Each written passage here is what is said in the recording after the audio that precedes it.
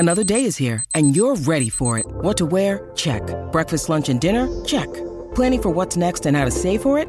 That's where Bank of America can help. For your financial to-dos, Bank of America has experts ready to help get you closer to your goals.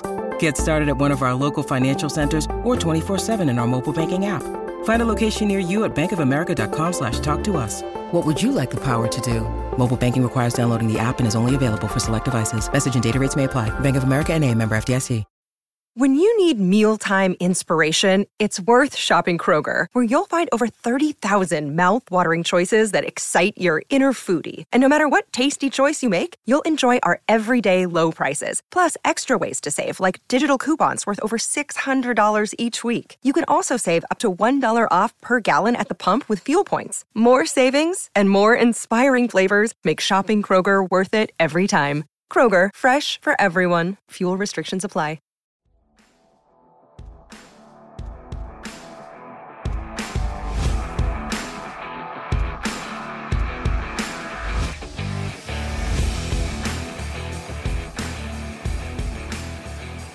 Hello, everybody, and welcome to the Tip of the Iceberg podcast, brought to you, as always, by InsideThePenguins.com, a proud affiliate of the Hockey News. I'm your host, Nick Berlansky, joined, as always, by Nick Horwat, and we are 1 week away from the opening of Pittsburgh Penguins training camp. We have a lot to get to today, of course, but before we get into that, there are Penguins that are going to be on the ice in an organized practice later this afternoon at UPMC Lemieux Complex. The prospects that are participating in the Prospect Challenge up in Buffalo will be taking the ice for a practice this afternoon at UPMC Lemieux Complex. It's exciting because guys like Sam Poulin will be there. Rookie Braden Yeager, first-round pick. Owen Pickering will be there, not going to be on the ice. But there's going to be a lot of guys. Joel Blomqvist as well should be out on the ice. So it's an exciting day for hockey because organized team activities are officially beginning today with the opening of training camp just 7 days out. It's all starting to kick off. It's finally all kind of here. Like I said, it's just the prospect stuff. And for better or worse, I said this last episode, we get professional hockey in a way in a little over 24 hours. So there's something to keep an eye on there. These young kids are getting, for some of them, it's the start of a very important couple of days, a very important couple of weeks for them. And the names you just listed right there, a few keys to that importance. Poulin, Blomqvist, those two come to mind specifically as guys that have a bright future and just need to take advantage of it. Poulin specifically with taking advantage of it in his redemption arc of this challenge, this prospect challenge, this training camp and preseason. It'll be big for him. He's someone everyone should be keeping an eye on. He's certainly a candidate to make a mid-season call-up and try to stick in the NHL this season. But before we talk a little bit more about training camp, we're going to talk about the third-line left-wing battle as we start to really zero in on some of the bigger camp battles that are going to take place up there in Cranberry. I want to talk to you about something you mentioned on Tuesday's episode. You said, yeah, the Penguins, they had a logjam last year. They have a logjam again this year. And I said, whoa, what? You think that it's still a logjam? So let's get into that right now. Last year, the, quote, defensive logjam was one of the biggest threads throughout the entirety of the Pittsburgh Penguins season. Again, you mentioned on Tuesday you believe it's still there. Why is that? I think it's still there just based on the sheer amount of names. I think last year it was a logjam due to, well, everyone that can play defense is NHL caliber, but also, has their own issues. I'm trying to remember how it was last year. There was just a ton of names that could very easily crack the NHL roster, and none of them were standout over the top. There was Chris Letang and then everybody else. P.O. Joseph for a little while, but we weren't giving him the faith of more than just that third-line role. Whereas this year, there's the obvious top four. We have Chris Letang, Ryan Graves, 1-2. Erik Karlsson joins as the solid elite offensive defenseman on hopefully the second line. And Marcus Pettersson, who's having himself, he's entering his prime years, and this is going to be a great year for him. Then the third line becomes P.O. Joseph, good because he earned it last year, and an open spot for like the forward group, a ton of names to take, a ton of names to battle for, and that includes guys like Chad Ruhwedel. You could throw Ty Smith in that conversation, Mark Pysyk specifically. Libor Hayek's a left shot, but is battling for some sort of contract, and that's even on both sides. This is where it comes down to, is the fact that Kyle Dubas has made so many signings, both on forward and offense, through regular contract or PTO, that there's going to be no shortage of battles within the defense either.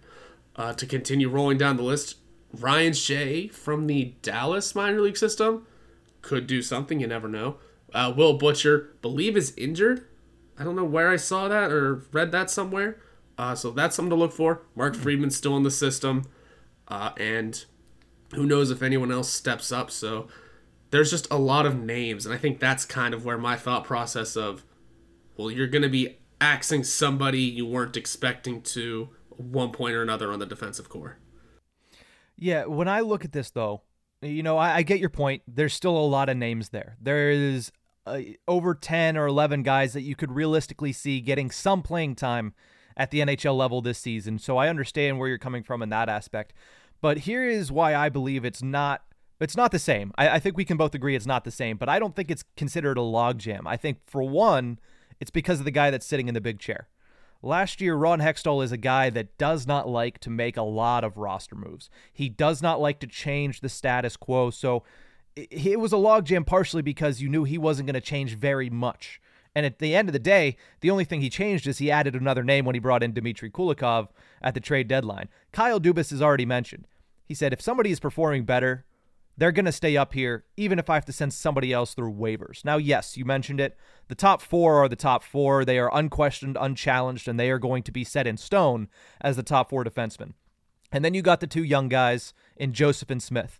I wouldn't say P.O. Joseph's position is really set in stone. I would say that if Ty Smith outperforms him this year, there's a good chance that Ty Smith starts over a guy like P.O. Joseph this season. But here's the thing.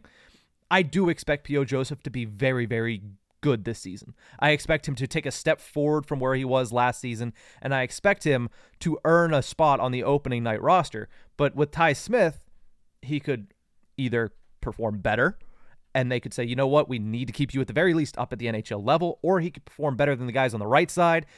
I think there's a lot more flow than there was last season, because last season you looked at Jeff Petrie, $6+ million contract up there on the second line. Can't move him anywhere. Jan Ruda, 3-year, $2.75 million contract. You can't really move him. You can't send him down despite some of his performances. You had Brian Dumoulin, who wasn't horrible, would have been a fine third-line defender, but he was forced to be on the top line in the top pairing because there was, Marcus Pettersson could have done it, but then you have, again, a subpar second pairing defenseman in Brian Dumoulin for $4 million that you can't move. And then at the end of the day, they bring in Kulikov, who they weren't going to send down anyway. You had so many big contracts, not to mention Letang and Pettersson are both $4 million plus. You had so many big contracts and such an expensive blue line that you only really had space for P.O. Joseph and one other guy that made under $1 million. And that was the wiggle room you had. Whereas this year, yes, it's a top four, but I would argue you have 3 spots of wiggle room. P.O. Joseph's spot is not solidified. He has to go out there and earn it. That's what Kyle Dubas has done this offseason. The third pairing right side defenseman is the same thing. Chad Ruhwedel probably gets penciled in there to start, but like you mentioned, Mark Pysyk can take over that role. Mark Friedman could take over that role. Beware of the marks, I guess. And then also, you look at Ty Smith as a guy that everybody has pretty high hopes for. He could take over that role. So I don't think there's a logjam simply because there's more maneuverability for this blue line this season. And while there are a lot of names, they're all in the same playing field when it comes to price tag, and they're all easily moved out if they're not performing well. Say Will Butcher comes out of nowhere, and if he is injured, he gets healthy, and he comes out of nowhere, and he's great, and you're saying, okay, he's going to power play the second. He's going to quarterback the second power play. He's going to be a great third-pairing defenseman. You can put him up there because there's not $4 million or a $2.75 million guy sitting on the right side that you know you're not going to be able to move anywhere else. Yeah, a lot of it is also a money thing when it comes to this 100% conversation. I think another thing that I noticed when it comes to the battle between Ty Smith and P.O. Joseph that is very interesting, and take ESPN projections for what you will. They think Erik Karlsson's going to lead the team in points. As optimistic as that is, it's not out of the realm of possibility, but come it's on. not something I would be projecting. It's not something I would be projecting. Flipping through some of the ESPN projections, as a little sidebar here, you could tell there was very little effort put into most of them. Yeah, you sent me something. Josh Joris was still somehow a member of the Penguins in that. He hasn't played for the Penguins organization in what, 3 years, 4 years, 5 years? At least. There was another name on there who the name is escaping me now. So take the ESPN projections for what you will. But an interesting note that I took from them, aside from the Erik Karlsson leading the team in points, was that P.O. Joseph was not projected, and they didn't do full team projections for the Penguins.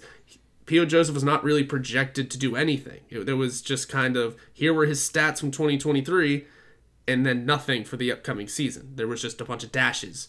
Whereas Ty Smith, they had his 22-23 stats, 9 games, 4 points, I think it was.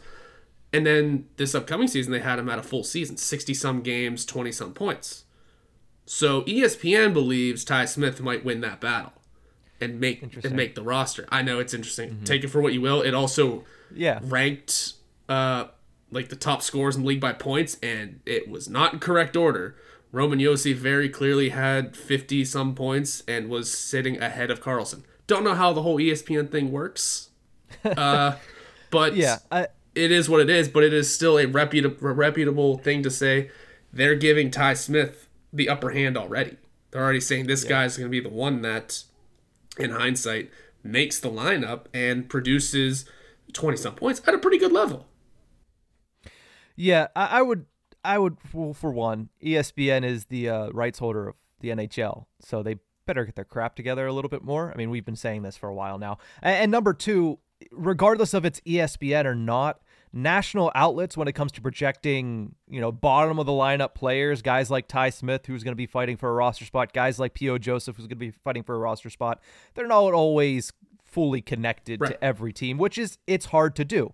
If you've ever worked in a national capacity in sports, you understand that it's hard to really get into the nitty-gritty on all 32 or 31 or 30 teams, depending on what sport you follow. So I'm not going to hold that against them, but, the Josh Joris thing is kind of like, all right, that was kind of a little ridiculous, but also like, I don't know. You mentioned something it was out of order with the point projections. I don't know. Unless I was missing it's ESPN. something. Yeah. I don't want to get on them too much about that, but like, again, just to shed a little light on it, it is hard to really project out at all, let alone for guys that you don't even know are going to make the lineup in a Ty Smith or in a P.O. Joseph. But it is intriguing that P.O. Joseph, they just said, you know what? I don't think we need to project for that guy. I think the guy that didn't play in the NHL last year, that's the guy we should do projections for. It's an intriguing decision made by the worldwide leader in sports. And I figured out the order it was in. So the points are out of order, but that's because I'm looking at fantasy rank. But that's still a little interesting note that even when it comes to, because a lot of people, a lot of outlets will do it, they'll set their projections and then set it to fantasy rankings, stuff like that.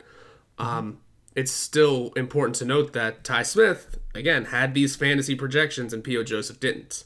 So that's kind of the point that I was getting at. But again, the ESPN thing, weird, not knowing the full roster of Josh Joris, somebody else, and I believe one of the recent prospects that decided to just dip out. It was Bjorkqvist. Bjorkqvist was also still listed somewhere. Interesting thing. So was Brian Boyle, but at least that one I could kind of understand. Yeah, and you mentioning that it was fantasy projections makes a little bit more sense because Ty Smith is considered to be a much more offensive defenseman and probably a better option in fantasy than a P.O. Joseph. But before we go to our next segment, I do want to ask you, do you think this defense is going to be better or worse this year than it was last? I think it'll be better. It'll be far better. When it comes to scoring, definitely. That's what the Erik Karlsson aspect is here for. We thought Jeff Petrie was supposed to bring us this mix of offense and also some grittiness. I mean, he brought those things, but it just wasn't at the level we wanted. And it was disappointing considering he was the highest paid defenseman on the team. Now it's Erik Karlsson brought in, and we know what he's going to bring. It's offense and not much defense and $10 million. We'll see how it all goes with the $10 million part, but for now we're expecting elite level scoring. We should get that. Marcus Pettersson's entering another prime year. Should be a step up. that battle between P.O. Joseph and Ty Smith will be fun. Ryan Graves should be a step up from Brian Dumoulin. And we'll see who that sixth defenseman is. I think regardless of who that position goes to, this Penguins defense should be far better than it was last season. Mm-hmm. You say far better, I say miles better. So we're on the same wavelength here. More offensive production no matter what. I mean, you bring in a guy like Erik Karlsson, you're going to get more offensive production. Not to mention the fact that if you switch out last season, you had Jan Ruda, sometimes Chad Ruhwedel. If Ty Smith wins that battle, offensively, you're so far out ahead, the Roadrunner's not going to catch up to you. But people talk about the defensive struggle on the right side, and you mentioned it. Erik Karlsson's not going to bring a high level of defensive efficiency. But I do think they're still going to be better defensively for a few reasons. One, they got better/faster in the bottom six in general. And they got better defensively. So I think you're going to get more help for your blue liners, and that's really point number one and the most important point. And two, I think when you look at the talent of the players that they brought in, and Erik Karlsson, even a Ryan Graves, if you look at what P.O. Joseph and my expectations and my projections for the jump he's going to take in year number 2 with the full season under his belt now, the transition game is going to be a lot quicker. And that was a big issue for the Pittsburgh Penguins last year. Petrie, Ruda, P.O. Joseph in his first stint there, Brian Dumoulin, sometimes they struggled in the transition game. That put a lot of pressure on their defensive partners, on Marcus Pettersson's, on Chris Letang's, and that forced turnovers that a lot of people held on them. It was partially on their D partners as well. Mm-hmm. I think the transition game is something that Kyle Dubas really went out and went after. He added Ryan Graves, who's a great stay-at-home defensive defenseman, but also a smart puck mover and really good in the transition game. And then, of course, Erik Karlsson needs no introduction. I think the quicker transition game is also going to aid the Penguins when it comes to their defending their own zone. I think mentioning Graves, that is a massive, I can't understate enough, a massive upgrade over what Brian Dumoulin brought to the Pittsburgh Penguins last season. Again, what was left for Dumoulin was what he showed. Ryan Graves is in the prime of his career, hence the reason that he got the richest contract in free agency for any skater for the Pittsburgh Penguins. And I think the third pairing is always going to be the best available. Last year it was, Jan Ruda is making the money, so if Jan Ruda is healthy, he's in there. There were some games where Jan Ruda was not performing better than what you would have gotten from a Chad Ruhwedel, what you would have gotten from a Mark Friedman, what you would have gotten from a Ty Smith, who only had 9 games of NHL experience last year. The third pairing, because of the way Kyle Dubas is always going to be who is performing at their best right now is who's going to be in on that pairing. Not to mention that pairing is not going to get a lot of heavy lifting simply because of how many minutes the top 2 pairings are going to demand. But I do think when they're out there, it's going to be whoever is best prepared to go out there and help the Penguins win the game, which I can't say that was the case all the time last season. No, it was here are the guys, here's how much money they make. You're going to feel good about putting that amount of money in the press box? And that's a question that always arises, and it's going to come up again this season when it comes to certain guys, i.e. Jeff Carter. Yeah. It's just good. It's always a consistent question, and it's always the one that bugs me in my head when it's situations like this. You're paying them that much, well then figure something out if you're not going to play them. Or I always go back to we just acquired this person. Why is he not going to make the team now? Just because there are so many other people as well. And this, there's different aspects going into this season that changes my line of thinking there.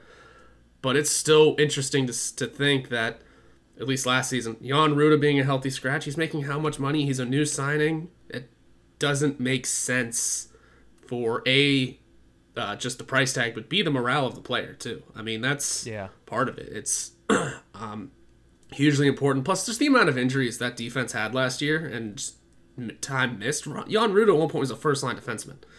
It was a struggle for our defense to remain healthy. And if they could do that this year, though, definitely miles better. Yeah. So I think that when people look at this Pittsburgh Penguins team, that's the biggest question mark. People are saying, they're going to have to boat race everybody. It's going to be, 10-9 games or 8-7 games all the way around. I think this team's going to be a little bit better defensively than a lot of people are giving them credit for. And I think that's also going to go to the fact that the goaltending is going to be improved from last year as well. But again, these are all projections. These guys haven't even all hit the ice on the same sheet of ice, as we should say, together. But we're going to talk about that a little bit more in our next segment. Sidney Crosby went out to Nevada to have some fun at the NHL Media Tour while his teammates are putting in the work back on the East Coast. We'll talk about that after the break.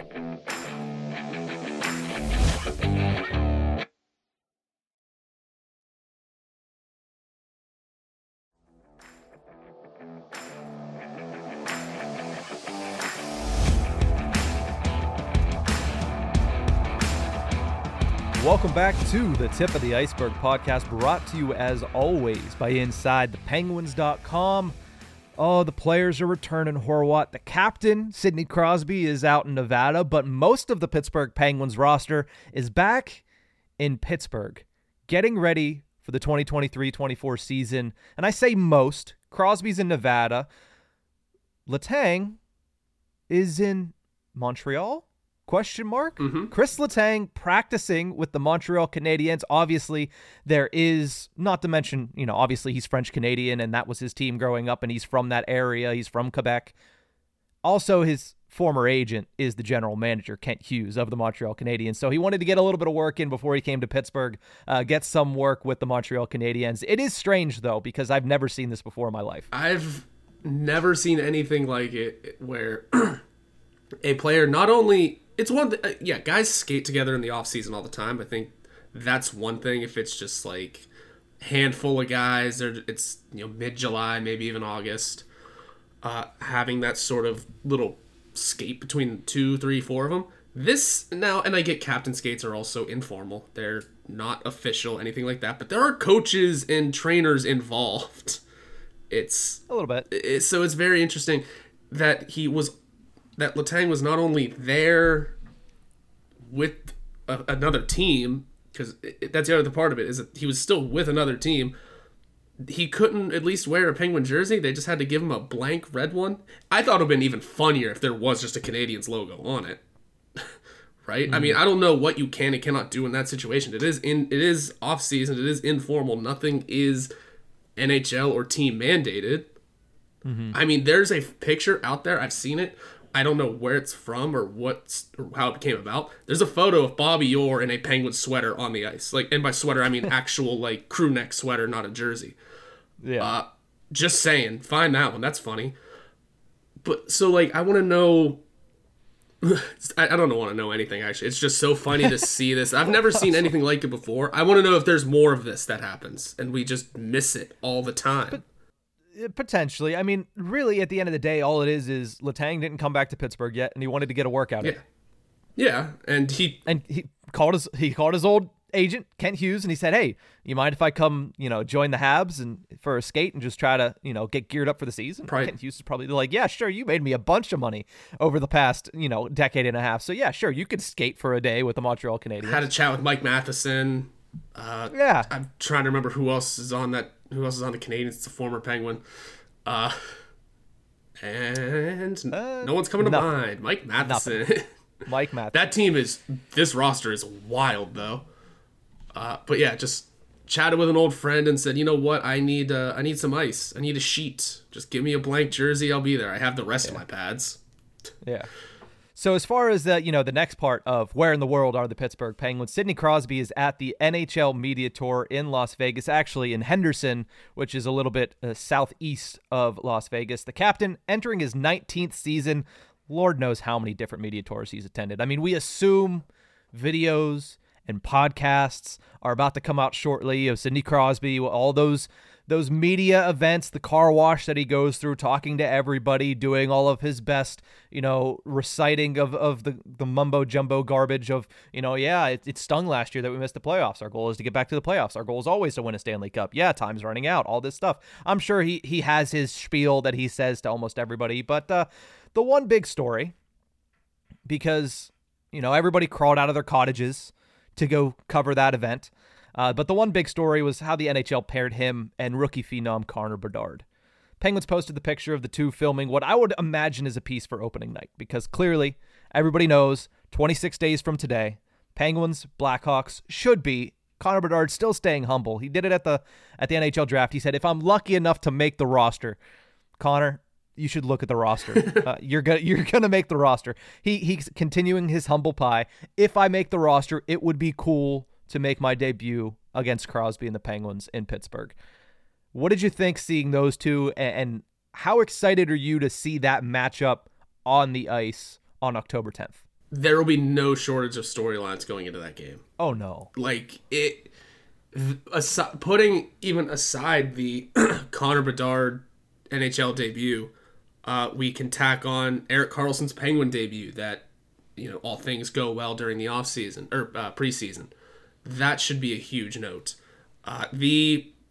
You brought it up, the idea of the revenge game from last season. I still like that a little bit. That's kind of fun. The idea of the Blackhawks were the team that essentially, in a way, knocked the Penguins out of the playoffs.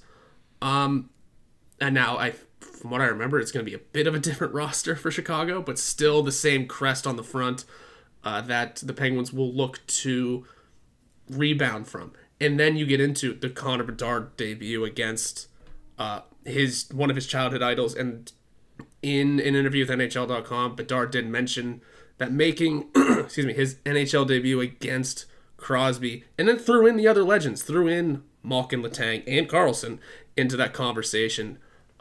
That'll be something special for him. It'll be something special for all of the fans. And you know what? It's the opening night of the season. Should be that's much must-watch hockey. First game of the year.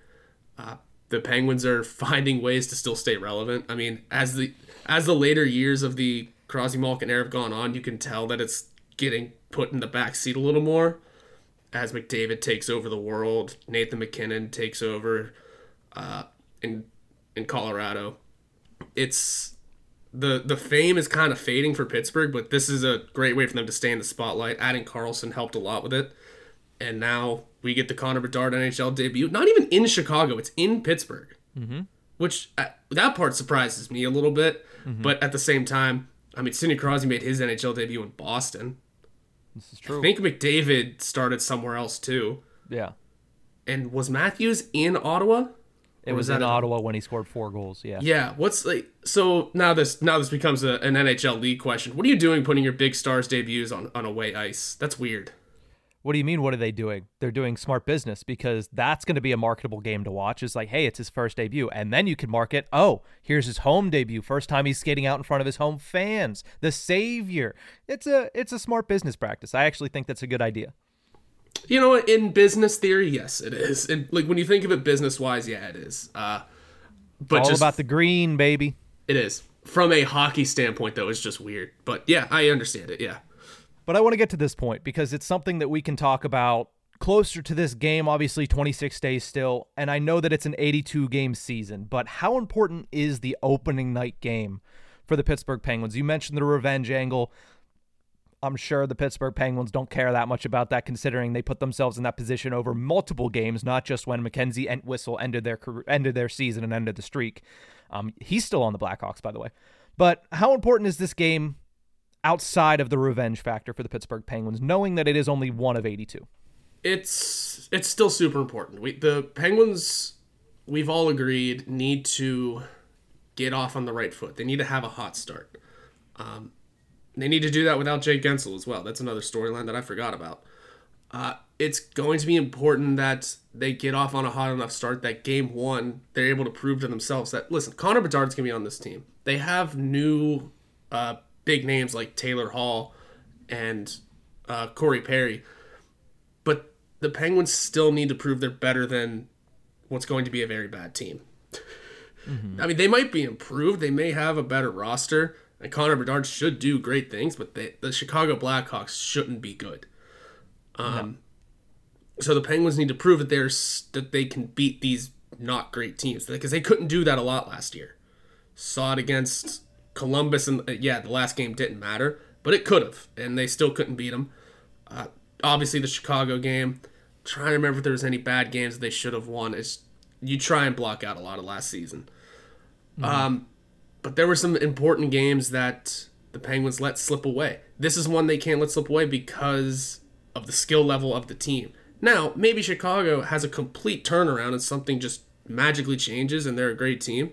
Regardless, we don't know that yet. The Penguins need to go in guns a-blazing against the Blackhawks and show that they have the fire in them to get back to where they need to be and just put this sad sack of an organization into its place just to start the season off.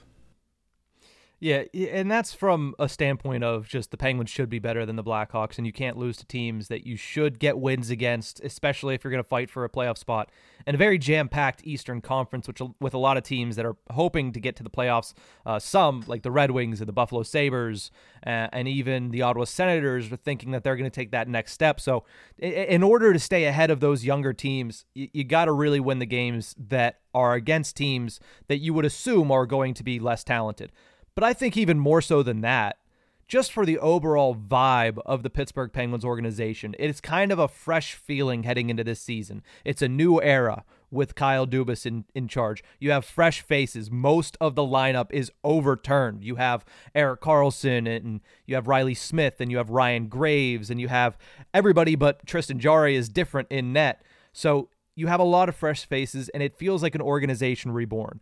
If you go out and lose to the Chicago Blackhawks, the team that really kind of put an end to that old era, and kind of put the stagger in the heart of the old era, if you come out in the new era and you still lose to that team, while yes, it is Connor Bedard, but it's still that same organization. It's still a lot of the same team, and it's still the team in the same position.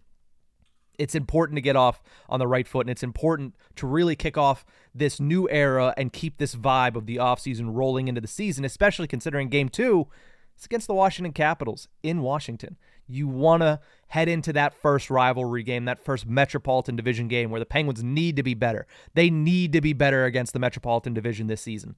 You want to head into that with the vibe of the offseason still going strong, and that's going to be important to get off to a good start on national television, mind you, against Connor Bedard and the Blackhawks. There's another guy that Crosby was seen taking pictures with at Media Tour, by the way, was Tom Wilson.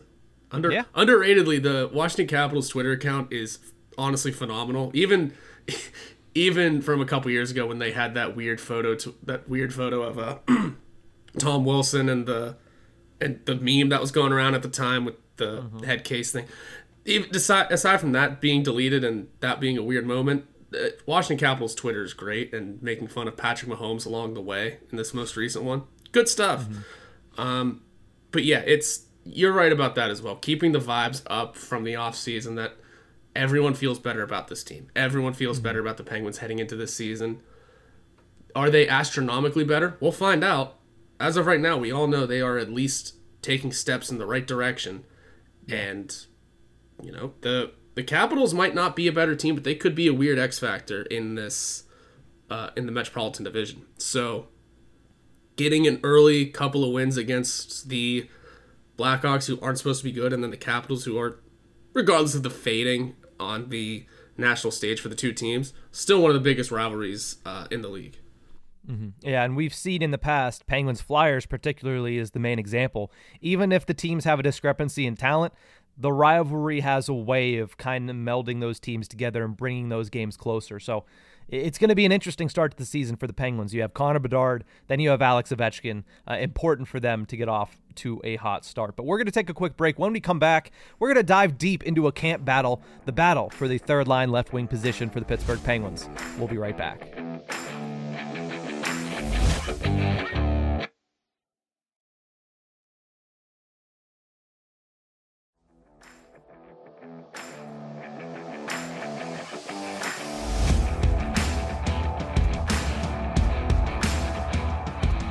Welcome back to the Tip of the Iceberg podcast. We're a week away from the opening of Pittsburgh Penguins training camp, and with that, we want to dive a little bit deeper into some of these training camp battles, position by position.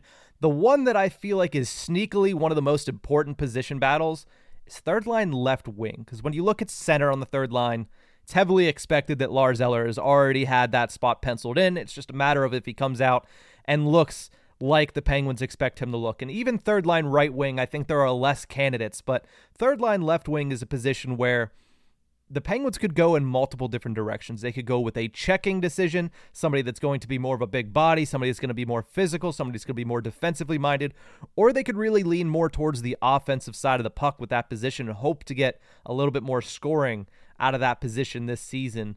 So let's look at that position. A few candidates that I think are starting around the top for that particular position: Drew O'Connor, Rem Pitlick, Matt Nieto. Do you think that there's anybody else that really is in the favorites category for that position, or do you think it's those three? Those three are the favorites. Anyone else would kind of be one of those long shots, outside chances guys, just because of A, the money, and B, the commitment to two of them already in O'Connor and Nieto. Whereas Rem Pitlick, I mean, yeah, he was... I don't want to say he's going to be treated as a throw into the Carlson trade, but he just might be. But well, here's the thing, too. But $1 million is a lot to do that with. Yeah, but also let's not forget, sometimes throw-ins end up being the better parts of the deal. I mean, we just talked about a month ago about Pascal Dupuis. He ended up, in the long run, being a more pivotal piece for the Pittsburgh Penguins than Marian Hossa ever was. Jared maybe McCann. Jared McCann was a throw-in on that deal. Sometimes it's the guys that are just sneakily thrown in there. There's a reason they were included in that trade. So, absolutely. Maybe Rem Pitlick's somebody to watch out for. I think he has a good shot at earning that spot. And, if we asked our friend of the show who was on the show last Thursday, State of Hoppy, he thinks Rem Pitlick has a shot at really earning that spot to take Jake Gensel's position for the first 5 games of the season. And I don't hate that either. It's absolutely an opportunity for a guy like Rem Pitlick to prove his worth in the lineup. He can play all 3 positions too, so he's got that under his belt. But as for the left wing start, yeah, I think Rem Pitlick is an easy option and absolutely part of the front runner. I just kind of threw in he's a throw-in because, I mean, in the grand scheme of the trade was for Erik Karlsson, and this just becomes the conversation of he was the throw-in, and we'll see where it goes from there. But yeah, he's definitely a front runner for this competition as well. It's Nieto, O'Connor, and Pitlick, those 3. Mm-hmm. And then the other name that I want to throw in here, somebody that I think, I wouldn't say that he really, he could get that spot alongside Sidney Crosby, but I really think that if he's going to have any success this season, Andreas Johnsson is going to slot into this particular position for the Pittsburgh Penguins. If he's going to find consistent playing time, it's going to be in this particular position, because I don't see him. I know he has to bounce back, and I know his rookie year was great with the Toronto Maple Leafs.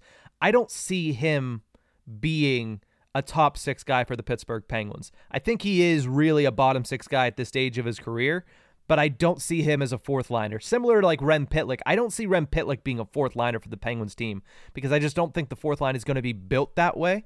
I think Matt Nieto probably slots in at the 4th line, to be completely honest, but if he comes out and outperforms guys like Drew O'Connor, Rem Pitlick, and Andreas Johnsson, Nieto could get that. But I do think Johnsson gets into that mix in camp. Yeah, I think so too. I think he's one of those long shot options, but yeah, he should be right up there as that sort of depth option for this battle. I don't know where I was going with the with that sentence, but he's absolutely a name that can be in the competition and in the battle, and will at least at bare minimum push everyone else to be better in the lineup. That's why you bring in so many depth options. It's why you bring in so many personnel behind your obvious choices. I mean, if you want to dig even a little deeper, I mean, Redeems the Hornet could fight for a spot like that. You could throw the prospects in there if you really wanted to, but yeah, those would be the even longer shots, right? I mean, if you're breaking it down into tiers, you have your front runners, your long shots, and then just the surprises, I'd say. So there's plenty of options to roll with. I think Andreas Johnsson could be absolutely an underrated, important piece to this offseason, but also be just this full season going forward. Yeah, I think it's really intriguing, because a lot of these guys that Kyle Dubas brought in are very Mike Sullivan mold. They're position flexible. They can play left or right. Some of them can play center. Actually, a good portion of them can all play center as well. So it's really intriguing, because I try to narrow it down, and I think that it's probably going to be these 4. But then you mentioned, minors guys. Valtteri Pustinen's name has been brought up a couple different times. How do they view Sam Poulin? Is he viewed more as a winger or a center at this stage of his career? So it really does become, we have to wait and see till next week. We have to wait and see who gets to go out there and play alongside Lars Eller. That's going to be our only real indicator of who the Penguins are thinking early in camp is going to be on that 3rd line, or getting the first crack at that 3rd line, because as we know, the first stages of camp, when they split the teams up because they have so many players up, sometimes you get some weird combinations. Last year, Valtteri Puustinen alongside Jake Gensel and Sidney Crosby. Rickard Rakell didn't practice with Crosby really at all for the first 2 weeks of camp, and then he starts the season with him. So we'll have to wait and see who Lars Eller gets paired with if they are indeed operating the same way, which I would imagine Mike Sullivan will, considering it's the way he really likes to deploy his lines. He likes pairs. He likes to set up the pairs. So who's going to be paired with Lars Eller? And that's going to be the big thing. If it's a right winger, then we're going to have to wait till later in camp to get our answer to who is really the leader in the clubhouse for this third line left wing position. But if it's a left winger, it gives us an idea of who they like in that spot early on. And I really think it could be any of these guys. It truly could be. It's broken down into tiers, yeah, but it's still, they're all possible tiers. It's not like there's just the absolute no chance tier here. It's, like we said, front runners, long shots, and surprises. Those are all viable options. Yeah, and now here's the one guy that we really didn't discuss much. We talked about him a lot during the offseason because he basically had 2 weeks where he was the only piece of news we knew was coming along, and that's Drew O'Connor. I would say he's probably my favorite, at least, to win this spot, because last year you saw him get the opportunity to start on the third line a couple of different games. He does a lot of the things that Mike Sullivan likes to see him do. And then he went out and had a really good showing at the World Championships for Team USA when he's playing center, no less. So I think that the ability for Sullivan and Kyle Dubas to see him perform that well on that stage, while understandably it's not best on best, not everybody's out there, but to perform that well for Team USA as somebody that has been viewed for the majority of his career as just a fourth-line player, I think that might give him an opportunity to bump up, but I also don't want to be doing the same thing I did with Teddy Bluger last season, where I said, hey, he's a third liner, he's a third liner, he's a third liner, then he comes out and has his worst season. So I'm not trying to put that pressure on Drew O'Connor, but I do think that this is the year, do or don't, this is the year you figure out whether or not he can move up into the middle six for the Pittsburgh Penguins. Yeah, I think so too. It's, I don't know about second line being too much of an option even in the future, but it's still a possibility. You never know. It's just the way these players grow over time. But you're right. It sounds like put up or shut up time when it comes to finding out who you are as an NHL player. It's not like he's going to be dropped from the team. It's not like he's going to be cut and completely left in the wind. No, he's going to just learn his role. That's all it is. It's all Bluger had to do last year. We were expecting this, and this, and we got none of it, but we at least knew his role, which was that depth piece. Whereas now O'Connor, we're not going to lay out the expectations because we don't want to make that same mistake again, but it's time for him to learn who he is going to be. And yeah, a third line option could be good for him, good solid choice for the team. And who knows what playing alongside someone brand new like Lars Eller can bring to a play like Drew O'Connor. And on the right side, even if that's someone brand new, it's going to be quite interesting to see how things shape out and where things land. Drew O'Connor absolutely could also just surprise everybody. There's also that. There's also the aspect of suddenly they're this kind of player.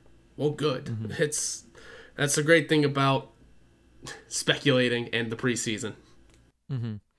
Well, we'll have to talk about who's going to be on the right side there. We'll do that on Tuesday's episode, but that's going to do it for this episode of The Tip of the Iceberg. Thank you guys so much for tuning in. Remember, you can find us anywhere you get your podcast from. Make sure you subscribe, turn on notifications, leave a review, or you could watch us on Inside the Penguins on YouTube. Again, thank you to everybody who is subscribed over there. We just hit 2,000 subscribers on the YouTube, and we have some nice surprises coming up for you as the season gets underway. But that's going to do it for this episode. We'll see you guys next time.